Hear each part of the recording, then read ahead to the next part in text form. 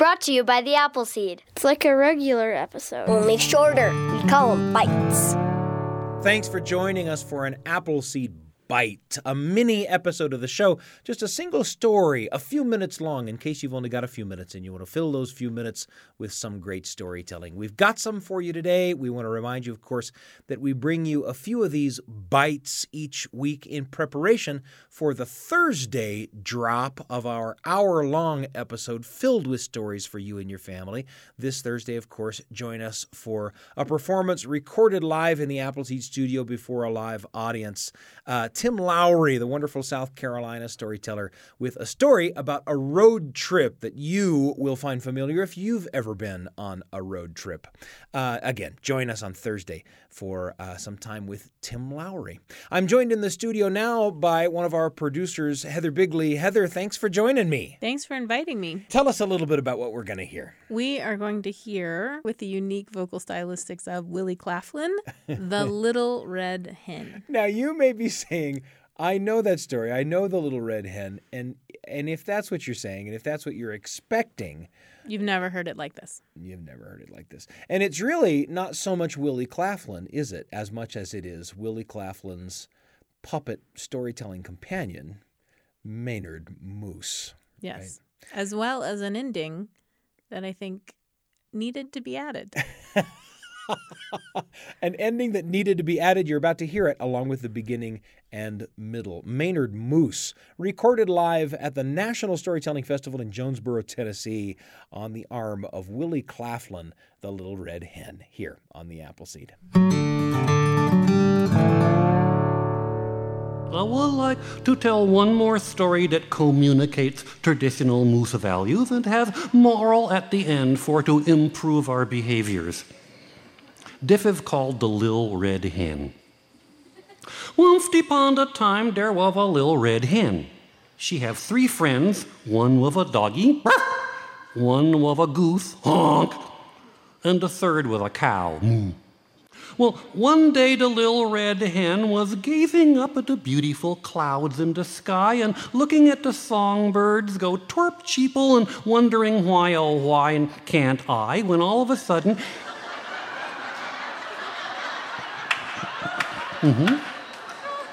When all of a sudden she saw some grains of wheat.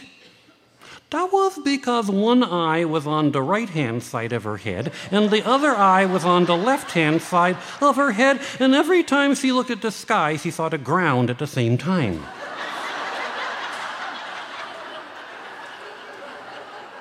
This is why chickens need to learn their right from their left early in life. Otherwise, you wind up looking for worms in the clouds. By the way, her name was eponymous, but they called her the Little Red Hen for short.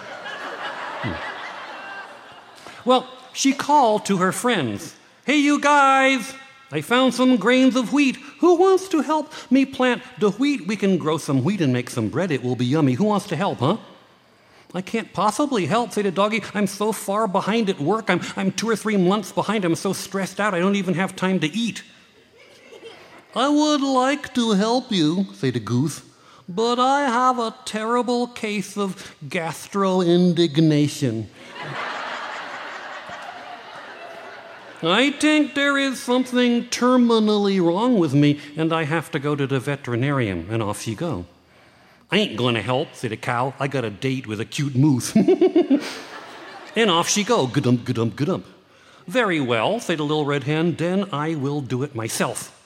So she plant the wheat, and sun and moon, time passes, and the rain shine, and the sun falls. And pretty soon, the wheat grow nice and tall. It is ready for to be harvested. Hey, you guys, say the hen, who wants to help me harvest the wheat? Take it down to the mill for to be ground into flour. How can you even ask me, say the doggy? You know how stressed I am at work. I'm working double overtime. I'm never get my project done. I don't even have time to chase my tail. And off he go. I would like to help you, say the goose, but I have ballistical disorderations with my middle ear. I do not know up from sideways. I'm afraid there is something terminally wrong with me. I have to go to the veterinarian and see. And off she waddle. I ain't gonna help, said a cow. I gonna go dancing with my cute moose. And off she go, ga-dum, ga-dum. Very well, said the little red hen, then I will do it myself. And so she harvest the wheat and take it down to the mill and get it all grinded up into flour. Then she bring it home, get ready for to bake the bread. Hey, you guys, said the little red hen, who wants to help me bake the bread? How can you keep asking me, said the doggy. You know how totally stressed out I am? I don't even have time to drool. And off he go. I would like to help you, said the goose, but I have a pain in my left wing and my beak keeps falling asleep, and I'm afraid there is something terribly wrong with me. I gotta go to the veterinarian. Not me, said a cow. I gonna go to the piney woods and chase busterflies with my cute moose. Ga-dum, ga-dum, and off she go. Very well, said the little red hen, then I will do it myself. So she baked the bread. And after a little while, 4 beautiful smelling loaves of bread sat in the windowsill. Hey, you guys, said the little red hen, who wants to help me eat the bread?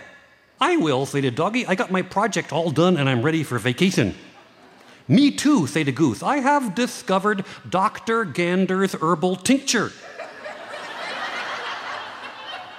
And now I am wellness personified.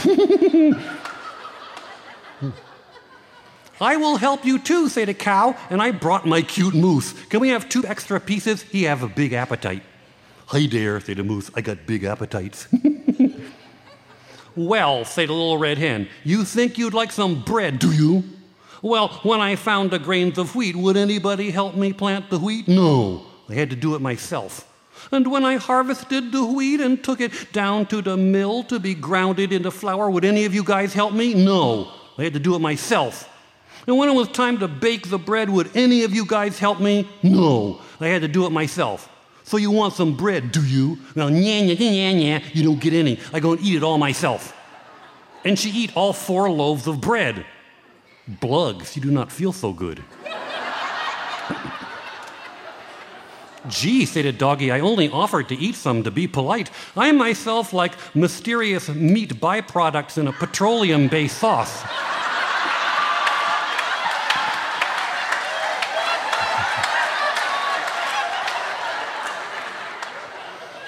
Actually, said a cow, the moose and I gonna get married. We're gonna eat a big chocolate cake afterwards.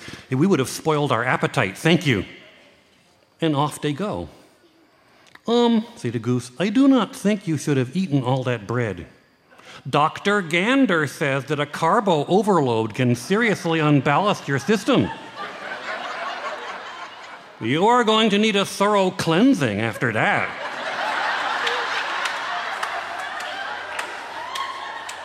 And after eating 4 loaves of bread, well, you will tend towards obesity and heart disease. Well, bye, I'm off to Dr. Gander's wellness weekend and purge retreat, and off you go. And they all lived happily for never afterwards, and the little red hen sat there with 4 loaves of bread stuffed in her tummy, not feeling good at all. And the moral of the story? If you set out to teach your friends a lesson, you just might teach yourself a lesson instead. So take a lesson from the little red hen, avoid carbo overload. Thank you for your detention. Thank you, Maynard. Thank you.